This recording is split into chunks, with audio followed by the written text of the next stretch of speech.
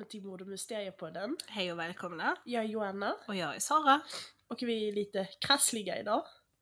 Men... Så vi kommer låta som två kråkor som pratar true crime. Men the show must go on. Yes, det måste den.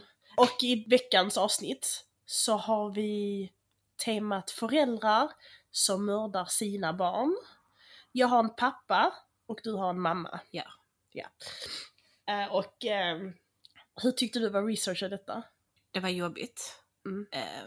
Eftersom att det är ju ens förälder som man tänker det... De man ska kunna lita på. Och man tänker det bästa om. Eller hur? Jag brukar ju inte bli rörd när jag researchar eller tittar på dokumentärer eller intervjuer och sånt som har med true crime att göra. Fast ju mer jag grävde i detta, desto mer sad blev det av olika skäl. Alla mord är ju sad, såklart. Men jag förresten kommer att ta upp 2 stycken från samma delstat i USA. Som, som har, den här jag har. Har inte du ett fall? Jo, men hon jag har i fallet, hon kommer i kontakt med en annan kvinna som gör typ likadant. Jag tycker ju nästan det här är de värsta brotten. Där föräldrar dödar sina barn, eller tvärtom, barn som dödar sina föräldrar. För att det är så grymt. På något sätt. Och särskilt när det är helt oprovocerat också. Nu tänker jag liksom när barn dödar sina föräldrar. Oprovocerat, där det inte är några tecken på att de har blivit misshandlade eller något sådant. Och föräldrar borde aldrig döda sina barn. Alltså, jag kan inte komma på ett tillfälle där man tänker att men okej, då förstår jag. Nej, det är jättekonstigt. Men vi kan lägga ut en triggervarning för att jag tror många blir triggade av att höra sådana här fall.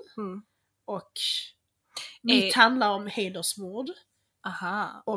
Mitt handlar om pappa som anklagas för att förgripa sig på sina döttrar.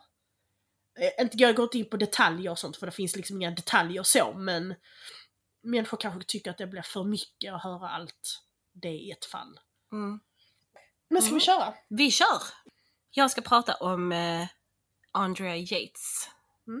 Andrea Pia Yates, född Kennedy, föddes den 2 juli 1964 i Hallsville, Texas. Hon är den yngsta av 5 barn till Jutta Karin Koiler, tysk immigrant. Jutta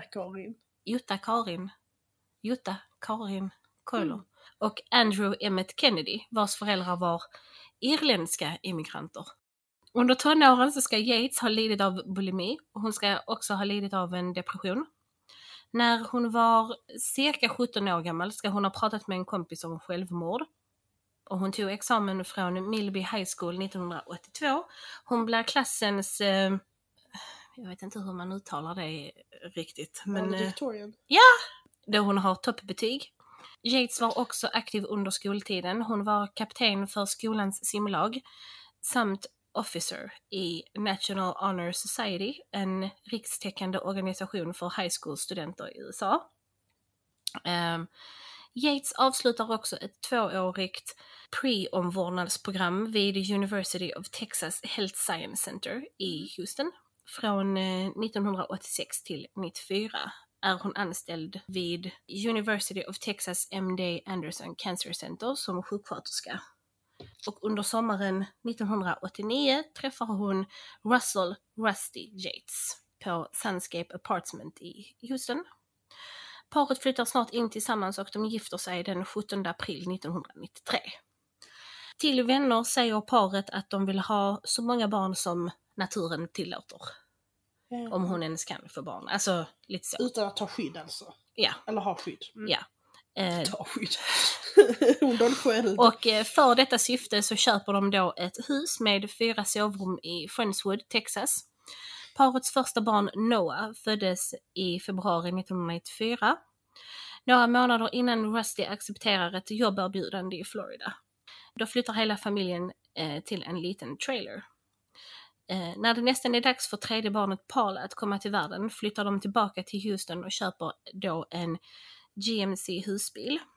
Efter födseln av parets fjärde barn Luke blir Yates deprimerad. Den 16 juni 1999 fann Rusty Yates tuggandes på sina fingrar och hon skakade. Dagen därpå försöker hon begå självmord genom att överdosera tabletter. Hon är först till sjukhuset där hon blir ordinerad antidepressiv medicin. Men kort efter att hon blivit släppt från sjukhuset ber hon Rusty att låta henne dö då hon håller en kniv mot sin hals. Än en gång blir hon intagen på sjukhus och får en massa mediciner inklusive Haldol, ett antipsykotiskt medel. Hennes tillstånd förbättras drastiskt och hon blir släppt igen och hon ordineras Haldol när hon släpps. För att det är en medicin som de ser har fungerat. Därefter flyttar familjen till ett litet hus för Yates hälsas skull. Yates verkar vara stabiliserad och i juli 1999 drabbas Yates av ett nervöst sammanbrott. Dessa sammanbrott kulminerar i 2 självmordsförsök samt vistelser på psykiatrisk sjukhus. Efter detta diagnostiseras hon med psykos efter förlossningen. Yates första psykolog, Dr. Eileen Starbranch, vittnar om att Yates skäller ut Rusty och hotar med att de inte kan få fler barn för att det skulle riskera att hon skulle få en framtida psykotisk depression. Men bara 7 veckor efter hennes sammanbrott föder hon sitt 5:e och sista barn. Så att hon är redan gravid när hon skäller ut henne. Ja, men eller hur? Nej. Sen slutar hon att ta sina mediciner i mars 2000. Gör hon det självmant eller läkarna säger att det är okej? Hon slutar själv. Familj och vänner tycker att Yates klarar sig bra, alltså utan medicinerna, fram till att hennes pappa dör den 12 mars 2001.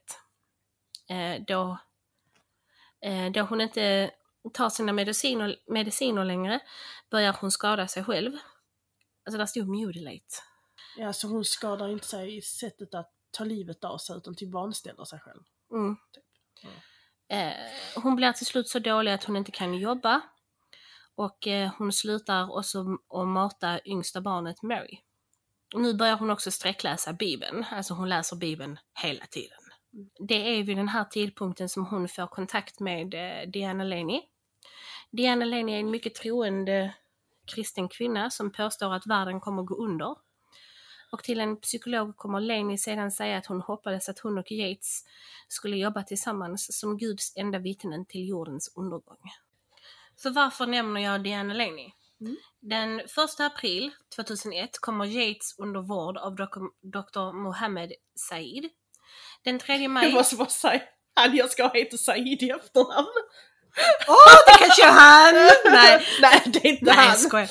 Den 1 april 2001 kommer Yates under vård av Dr. Mohammed Said. Den 3 maj 2001 är Yates tillbaka i sitt katatoniska tillstånd.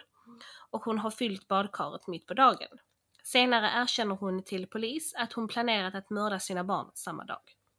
Men beslutar sig sedan för att inte göra det den dagen. Dagen efter, alltså den 4 maj, är hon på ett planerat läkarbesök och hennes psykolog menar att hon förmodligen var självmordsbenägen och hade fyllt badkaret för att dränka sig själv. Yates fortsätter under Dr. Saids vård till den 20 juni 2001. Rusty är på väg till jobbet och då lämnar han Yates ensam med barnen. Trots att den här Dr. Said har sagt att hon får inte lov att lämna sig ensam med barnen. Och det lyssnar man inte på för att... Jag vet inte. Nej. Den säger det där i alla fall förståndig. Eller hur? Vi lämnar inte denna katatoniska kvinna tillsammans med sina barn. Nej, men No. Den nästa säger det är inte så förståndig. Nej. Rustys mamma, Dora, är schemalagd att komma förbi en timme senare. Så hon ska själv en timme. Men jag tänker att Rusty har väl tänkt att om jag åker en timme tidigare till jobbet. Typ så. Vad ska hända på en timme? Eller hur? Ja. Och Dora ska komma dit för att avlasta Andrea. Och nu säger jag förnamnen för att annars blir det Yates och Yates. Ja. Och man bara, vilken Yates? Ja. Men Dora kommer för sent. Innan Dora kommer har Andrea redan dödat alla 5 barnen. Hon börjar med att fylla badkaret med vatten för att sedan börja med John sen Paul och Luke. När hon har dränkt dem lägger hon dem i sin säng. Sen dränker hon Mary och låter henne sedan ligga och flyta i badkaret.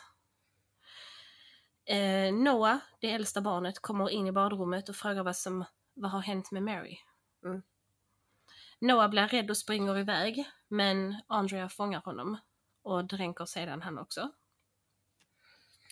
Hon lägger sedan Mary i Johns armar och Noah in till sina syskon. Sen ringer hon polisen och säger att hon behöver någon som kommer dit. Det hade du kanske behövt innan. Men hon säger inte varför. Nej. Sist ringer hon Rusty och säger att han måste komma hem på en gång. Och varför nämnde jag Diana Laney i början? I maj 2003 kommer Diana vakna mitt i natten, tar med sig sin äldsta son Joshua, 8 år, ut på gården där hon kommer att krossa hans huvud med en sten. Sen gör hon samma sak med de 2 andra barnen. Den yngsta sonen Aaron, 14 månader, överlever men har svåra hjärnskador. Andrea Yates erkänner vid andra rättegången att hon mördat alla sina barn. Hon erkänner också att hon väntade tills att Rusty lämnade hemmet för att åka till jobbet. Han skulle ju hindrat henne om han var hemma. Men då är hon ändå så pass... Alltså då är hon inte inne i psykos så att hon inte tänker. För att inne i psykos så är det så, jag vet inte vad som hände. Jag vet inte vad jag är. Du vet, du går till så barfota i skogen och vet inte vem du är typ. Men alltså, hon har ändå planerat det.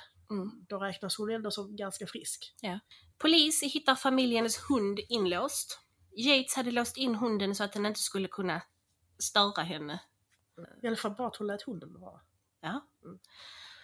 Men Rusty menar att hunden annars rör sig fritt i huset. Ja.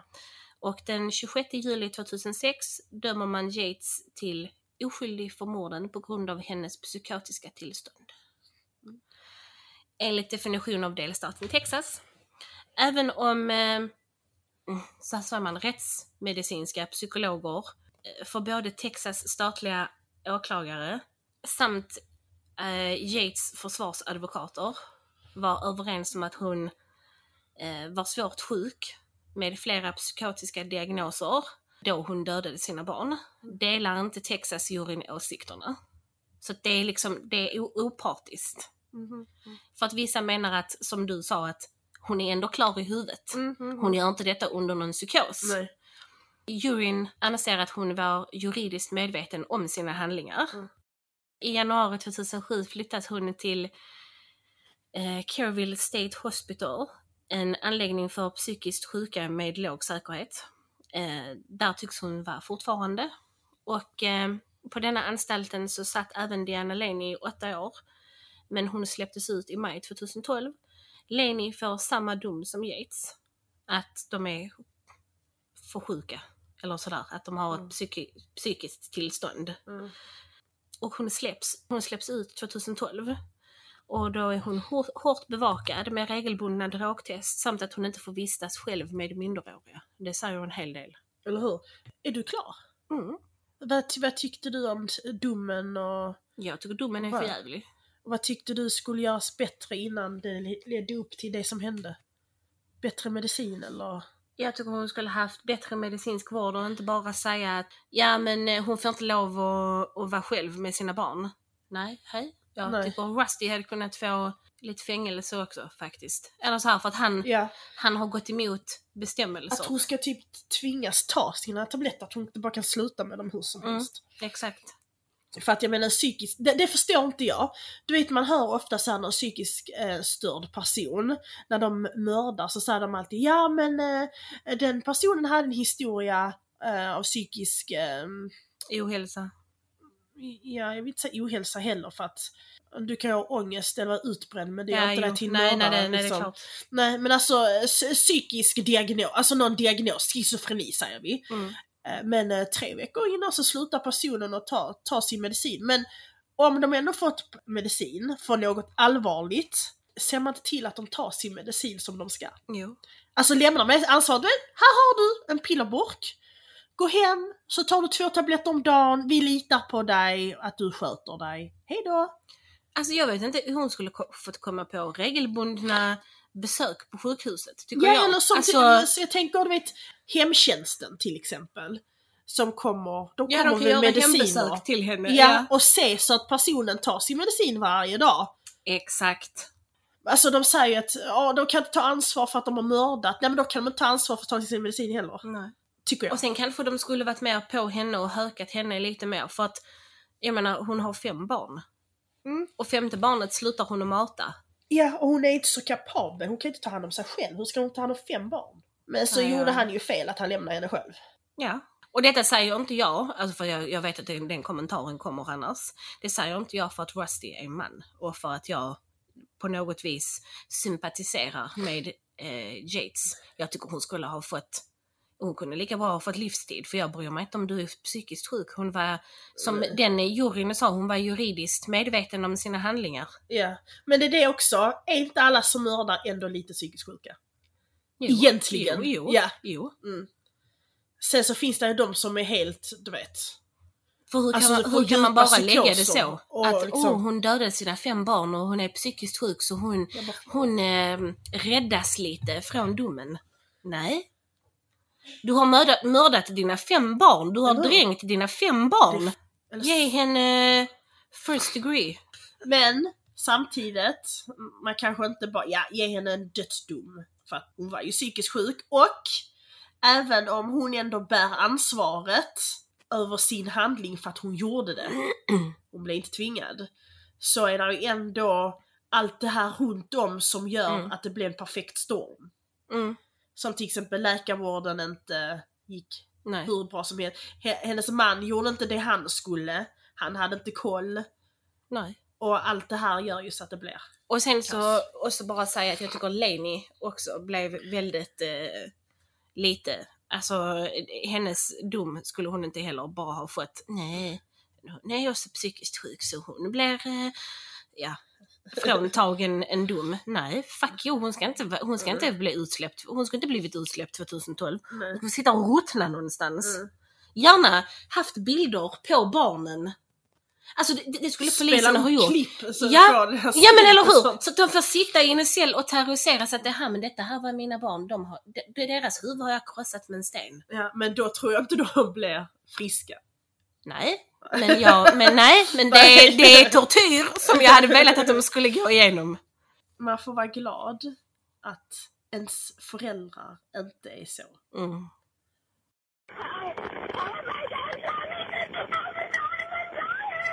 What's going on, ma'am? I'm dying, that's what's up. Irving Fire Department. Ma'am, are you still there? Ma'am, are you still there? All I've got is she's telling me she's dying. I've got a... Why are you still there, ma'am? Ma'am, what is your address? Ma'am. Och där innan så hörde vi Sarah Said som ringde till 911 och berättade att hennes pappa har skjutit henne och att hon håller på att dö. Och mitt fall då, som jag ska ta upp, det handlar om bland annat hedersmord. Något jag inte tycker man belyser tillräckligt. Många tycker att det är rasistiskt att prata negativt om hedersmord. Men egentligen så är det som vilket annat mord som helst. Ja, faktiskt. Och det är alltid oskyldiga som faller offer för det. Yeah. De har inte gjort någonting dåligt egentligen. Vem har rätt att säga hur man ska vara som person eller vem man ska älska? En familj äger inte sina släktingar och man skaffar väl barn för att man vill se det man skapade bli en unik individ och bygga upp deras eget liv som de drömmer om. När jag skrev det här så skrev jag, döpte mitt dokument till Yasser Said, som pappan heter. Men det handlar inte om honom. Nej. Jag vill inte klart det handlar om honom ju, för att det är föräldrar som mördar. Fast jag vill ge ljus på hans döttrar. Mitt dokument heter Amina och Sarah Said. Jag vill ta fram hur modiga och starka de var och hur de fightade sin pappas tyranni. Och hur smarta de var och hur mycket livsglädje de hade. Tyvärr så fick de 2 idiotföräldrar som gjorde att de blev inte äldre än 18 och 17 år gamla. Yasser Abdel Said föddes i Sinai, Egypten, 1957. 1983 så kom han till USA. Han flyttade dit för han fick beviljat studentvisa. Så han skulle plugga där. Och han flyttade dit med sina 3 yngre bröder. Så han var äldst i familjen. Och sen var det hans 3 yngre bröder. Sen så hade de en yngre syster som var 5 totalt.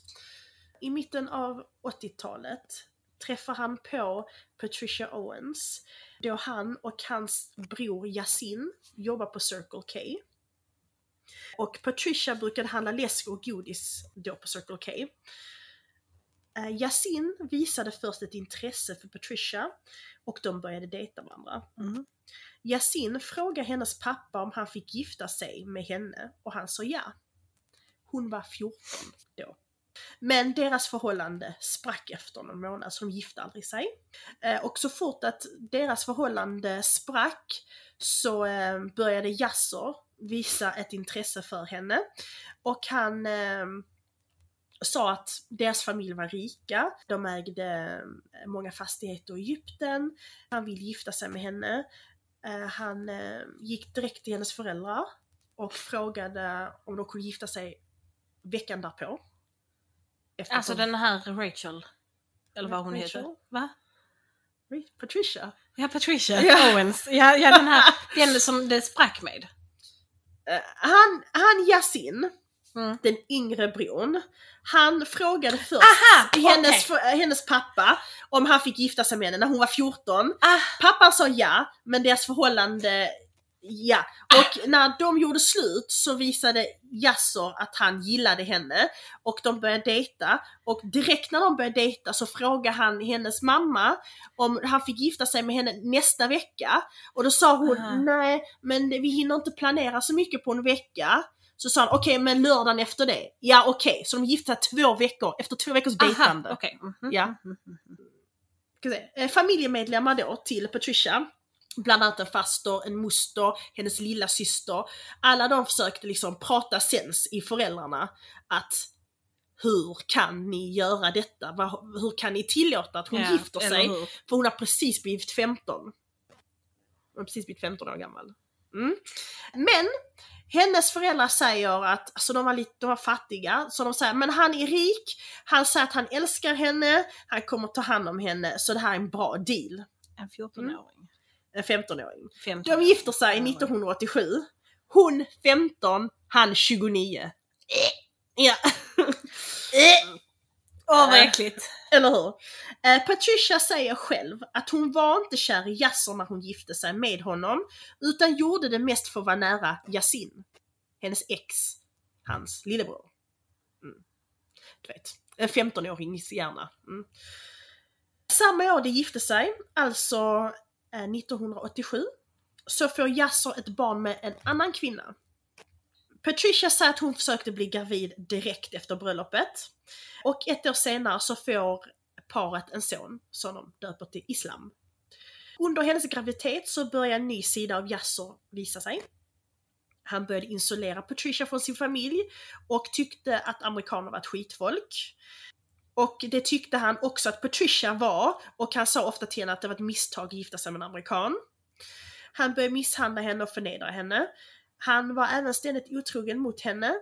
Hon säger själv att hon kände till 6 stycken kvinnor han hade vid sidan om. Ja. Och han tvingade henne att posera på bilder där han till exempel höll en kniv mot hennes hals. Och han sa till henne att om hon lämnar honom så kommer det bli hennes verklighet att han skär halsen av henne. Islam får dem 88. Okej. Ja. Amina får dem 89. Och Sarah får dem 90. Så hon är 3-barnsmamma innan hon blir 20 år. För hon får Sarah när hon är 18. Vad svettigt. Vill inte fokusera så mycket på Patricia och hennes förhållande med Yasser. För jag har lite sympati för hennes snyfthistoria. Jag tror absolut att hon blev misshandlad och kontrollerad från en tidig ålder. Men någonstans så ska man skydda sina barn. När döttrarna var 9 och 8 år gamla så sa de till sin mormor att deras pappa hade förgripit sig på dem. Och Patricia flyttar ut med barnen och in till sin syster och anmäler händelsen. Enligt en läkarundersökning så kunde man inte utesluta att flickorna hade blivit utsatta för något sexuellt övergrepp. Det var inte helt klart i undersökningen att de hade blivit förgripna på, men det var inte heller klart att de inte har råkat ut för det. Medan polisen utreder anklagelserna så drar tjejerna tillbaka sin historia och anmälan. Det avslöjar senare för sina släktingar på sin mammas sida då att både deras mamma och pappa tvingade dem att säga att de ljög. Amina skrev ett brev till sin moster Connie som de bodde hos. När Patricia tog barnen och stack och anmälde så flyttade de in till hennes syster Connie, hennes lilla syster. Så Amina skrev ett brev då, som hon gav till sin moster Connie. Och Connie gömmer brevet. Och hon tror att Amina har råkat berätta för sin mamma att hon har skrivit det här brevet. Och att Patricia har letat igenom efter brevet, hittat det och tagit det. För Connie kan inte hitta det brevet. Och kort därefter så tar Patricia sina barn och går tillbaks till Yasser. När hon går tillbaka till honom så sticker de till Maryland med familjen, alltså med sin familj. Och sen åker de till Egypten där de är i några månader tills händelsen i Texas, att han blir anklagad för att förgripa sig på döttrarna, tills det har lagt sig. Och då återvänder de till Texas igen. Ja, det glömde jag säga att de bodde i Texas. Nej, skitsamma. Patricia säger i en intervju att Yasser sa till henne att det var hennes mamma som har inbillat döttrarna och tvingat dem att ljuga. Och hon erkänner också att hon tror på sina döttrar, att det de sa var sant. Men i en dokumentär så säger hon att hon tror inte att Yasser skulle kunna göra något sexuellt mot döttrarna. Alltså denna människan, alltså jag vill slappa något sens i henne. Alltså hon är så dum i huvudet. Yasser var, kan man säga, besatt av att filma och göra homevideos. Så han filmar typ allt. För han börjar köra taxi. Så att när han är ute och kör och inte kör någon, så sitter han i sin bil och filmar. Alltså han gör inget annat, sitter och filmar. Han filmar människor som går förbi. Alltså han älskar att filma. Och han filmar sina barn. Där är en hemmavideo där han står och filmar tjejerna i sitt rum. Och han säger om Sarah som ligger på sängen. Så säger han, titta på hennes ben. Och så tar hon täcket över sig. Så säger hon sluta. Så drar han av täcket på henne. Och så säger hon, nej men sluta filma. Olagligt att filma någon som inte vill bli filmad. Ska jag gå och filma dig när du sover? Vet, så att de hela tiden bite back, du vet. De är liksom inga tjejer som är helt, som mamman, helt kontrollerad. Och de känner väl att det är inte rätt att han är creepy. Och där finns en video där han filmar Aminas ögon. Och han säger, oh look at those eyes, I got my eye on you. Supercreepy. Hon säger till han, you're sick.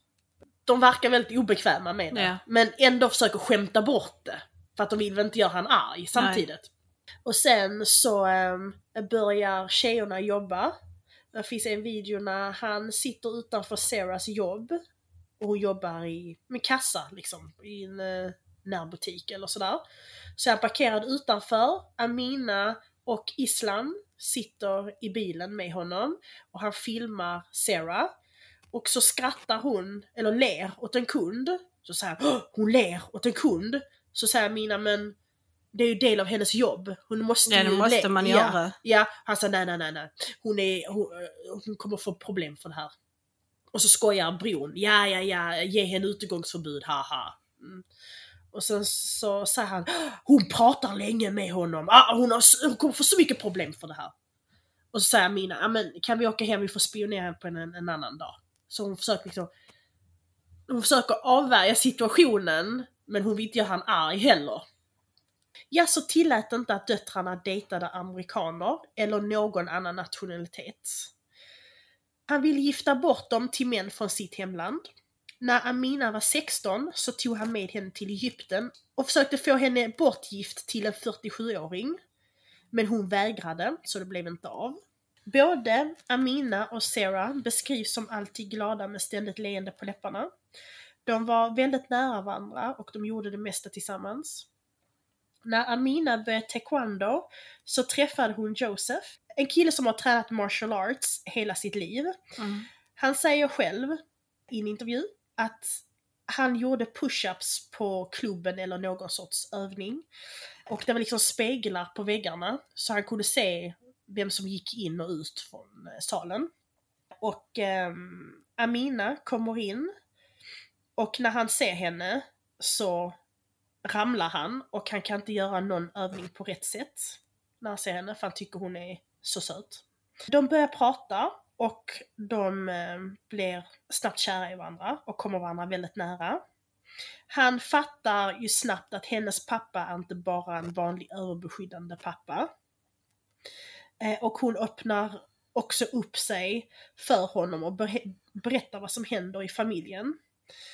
Amina skaffar sig en hemlig telefon så de kan prata och messa utan att Yasser får reda på vem hon pratar med. Hon hade också han under ett annat namn i telefonen ifall den skulle upptäckas. Hon sa även till honom att då kunde inte prata det i bilen för att den var buggad. Och hon vågade inte ringa han från en vanlig betaltelefon heller. För att han kunde liksom lura i buskarna. Och Sarah träffade en kille som heter Eric. Sarah var väldigt duktig i skolan och hon älskade skolan och hon drömde att bli läkare. Både Joseph och Eric är latinos och det var inte okej med Yasser eller hans familj. Efter julen 2007 så flyr Patricia och döttrarna till Tulsa, Oklahoma och lämnar Yasser och Islam kvar i huset. De försöker hitta ett nytt ställe att bo på och skaffa nya simkort och förstör det gamla så att inte Yasser ska kunna hitta dem. Den 28 december skriver Patricia på ett hyreskontrakt under ett annat namn så att Yasser inte ska hitta dem och de flyttar in direkt. Och Patricia har redan hittat ett nytt jobb och hon ska börja jobba veckan efter.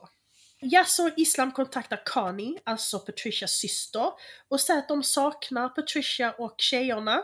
Connie berättar det här för Patricia, men säger du ska inte lyssna på det för det är ett trick för att de ska komma tillbaka. Och Patricia säger nej men vi ska inte tillbaka.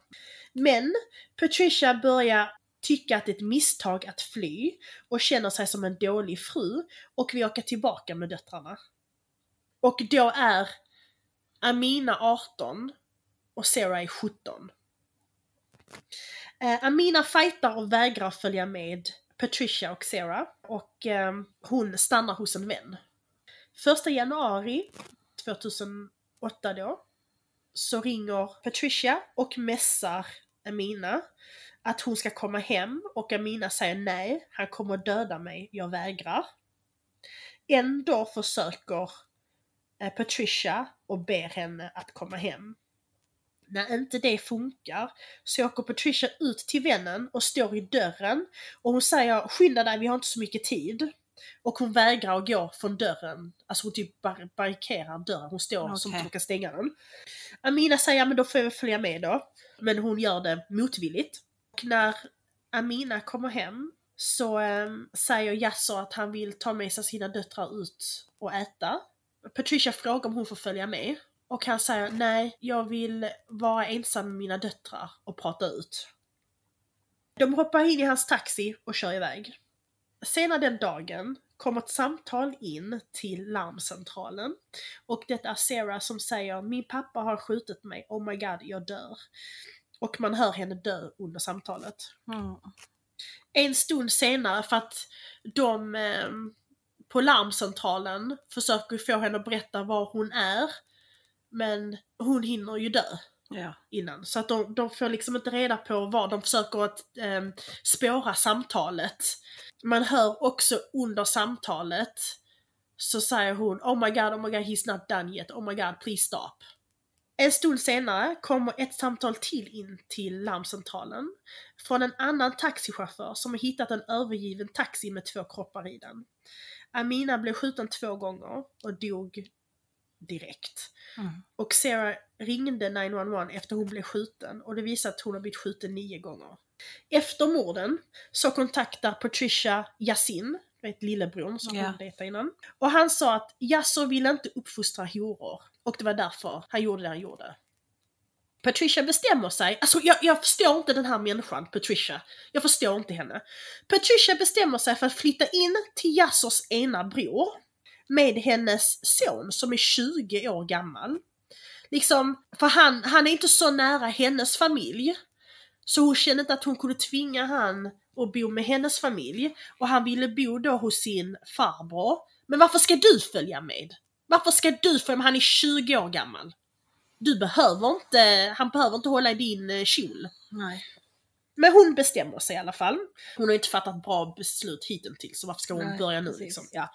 Och under de här månaderna då hon bor då hos Yassers bror och hans familj så fattar hon ju att de är på hans sida, att de tycker det är helt okej och att det är rätt det han gjorde. En av hans andra bröder sa till henne att hon ska vara glad att han lämnar deras kroppar så att hon kan begrava dem. För hade det varit hans döttrar så hade ingen hittat deras kroppar och han har 5 döttrar själv. Sonen, alltså kort efter det morden, så flyttar sonen Islam till Egypten och enligt Patricia så pratar hon inte med han så mycket. Men han sa att hans pappa är oskyldig och det var deras mexikanska pojkvänner som gjorde det. Och han har även sagt kort efter morden att de förtjänar det som hände dem för att de dejtar någon utanför sin egen ras och då förtjänar man inte ens en gravsten. Så sjuk i huvudet. Ja, eller hur? Fox News försöker prata med Yasin som var den bron som stod Yasser närmst. Alltså han som Patricia dejtade först. Jag kommer säga här på engelska för att man ska få ord för ord vad som sades. Men de åker dit där och en reporter då som frågar Are you Yasin Said? Yasin svarar That's none of your business. I want you out of my property now. Reportern frågar May I speak to you on camera? And Yasin svarar No, you motherfucker. I hate Fox News, you racist motherfucker. Get out of this property now. Reportern frågar Do you know where your brother is? Yasin svarar You are a Jew, motherfucker. You get the fuck out of here. Och de pratade svenska. Denna underbar konversation om det var på svenska. Så frågade rapporten Är du Yasin Said? Och Yasin svarar Det är inte din ensak. Jag vill ha dig bort från min mark. Kan jag filma när jag pratar med dig? Och Yasin svarar Nej, din motherfucker. Jag hatar Fox News. Din rasistiska motherfucker. Lämna min mark. Nu. Rapporten frågar Vet du var din bror är?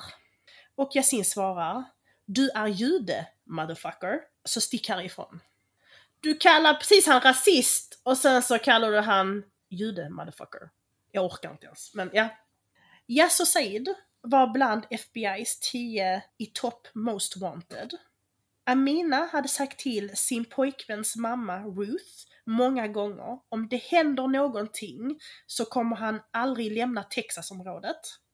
Och det hade hon sagt till FBI många gånger. Han är i Texas någonstans. Han kommer inte lämna Texas.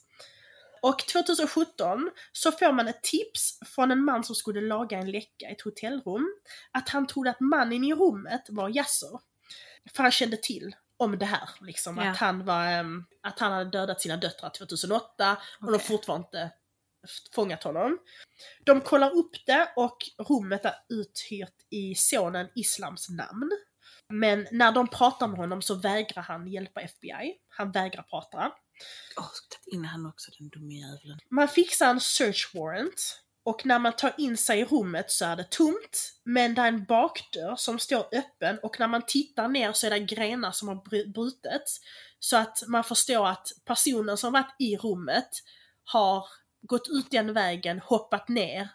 Men man ser att där är cigarettfimpar i rummet.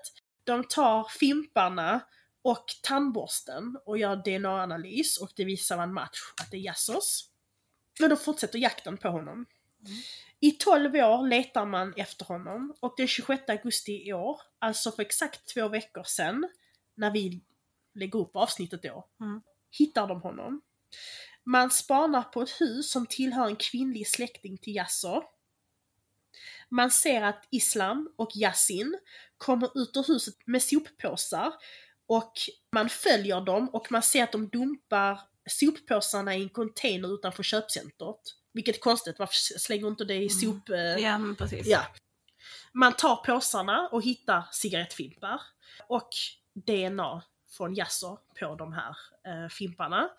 Så man ansöker om en search warrant och får det beviljat. Och man tar sig in i huset och där hittar man Yasso. Och han grips på morden på Amina och Sarah. Man griper även Yasin och Islam för att de har hjälpt en på flykt och gömt honom. Bra. Men man tror att många fler har hjälpt Yasso.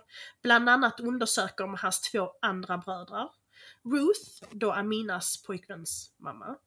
Hon säger till de övriga på nyheterna: er dag kommer att komma och alla kommer att få reda på det. Så njut av er frihet, för den kommer ni inte ha länge till. Word, sister. Ja. Och hur tycker du? Ja, alltså det är ju mycket så här snack. Alltså i de här dokumentärerna så är det ju en kvinna från Somalia som, jag förstår det som att hon har varit muslim innan men är inte det längre. Och hon säger att det är på grund av islam som de här männen gör det de gör. En som studerar Koranen, som är muslim, också i dokumentärerna, säger att det står ingenstans i Koranen att detta är på något sätt okej. Och att det är traditioner. Och jag tror blandat med traditioner, gamla traditioner och sjuka hjärnor, så blir det så här. Jag tror inte det har med religionen att göra, för att det är bara på vissa ställen. De visade i dokumentären vilka ställen i världen där hedersmord förekommer mest. Och det är Mellanöstern, vissa delar av Indien och Nordafrika.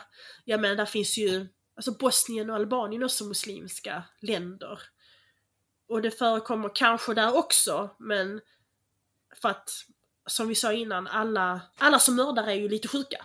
En normal människa tänker ju inte tanken att mörda. Nej. I så fall i självförsvar. Men det är en annan femma. Jag menar, han gjorde detta för att tvätta sin familjs heder ren. Men det han själv gjorde, som att förgripa sig på sina döttrar, var ju inte så hedersfullt. Deras son som de hade gemensamt, Islam, han är ju inte född i Egypten. Men han blev ändå så. Min pappa är hjärntvättat honom då ju. Ja, och mamman var ju inte heller. Hon var inte riktigt frisk. Nej, och hon är inte muslim. Nej. Jag vet inte vem jag är mest sur på. Jag tror nog jag är ändå mest sur på mamman, om jag ska vara helt ärlig. Hur dum får man vara? Alltså jag vet, det är så många människor jag blir sura på. Jag blir sur på han, jag blir sur på mamman, jag blir sur på hennes föräldrar också. Hur kan man låta sin 15-åring, 14 till och med, tyckte de var okej? Men det är för att men det provocerar en, detta ämnet. Men i alla fall, Amina och Sarah Said bör minnas för det de var. Alltså där finns lite dokumentärer, de visar liksom hur de var som små barn, vet när de lekte med 93 och sånt där. De är dödsöta, de skrattar hela tiden och ändå liksom, tänk ändå ha en pappa som när han blir sur så siktar han pistol mot dig eller väcker dig med en pistol i facet. Ändå så när du är ute så skrattar du hela tiden, är glad och du vet, skaffar jobb och du har aktiviteter och vänner och allting. Att ändå orka liksom och försöka leva ett normalt liv. Det är inte okej någonstans. Nej, det är det inte. Så vi kan hoppas att han får en rättvis dom så att de får... De 3, Yasso, Yasin och Islam. Jag menar, världen hade inte gått under utan dem. Nej. Och det som vi sa i ditt fall, att även om hon, Andrea, hon bär ansvaret för det hon gjorde, för hon blev inte tvingad. Yasser bär ansvaret för det han gjorde, för han blev inte tvingad.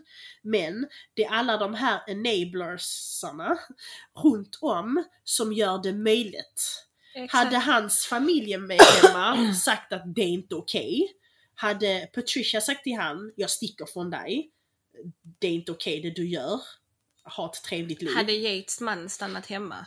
Ja, det är liksom, det bildar den här perfect storm. Så alla bär ett ansvar. Ja, till nästa veckas avsnitt. Då sa vi ska ha oförklarligt. Vi hoppas att ni tyckte det här avsnittet var bra. Och att ni inte blev allt för irriterade. Nej, som vi. Vi hoppas att ni hänger med oss nästa vecka när vi tar upp oförklarligt. Yes. Och vi hoppas vi inte är så hesa då. Nej, vi kan hoppas vi är lite friskare. Ja. Och tills dess så får ni ta hand om varandra och er själva. Yes. Och vi hörs nästa vecka. Det gör vi. Hej då! Hej då!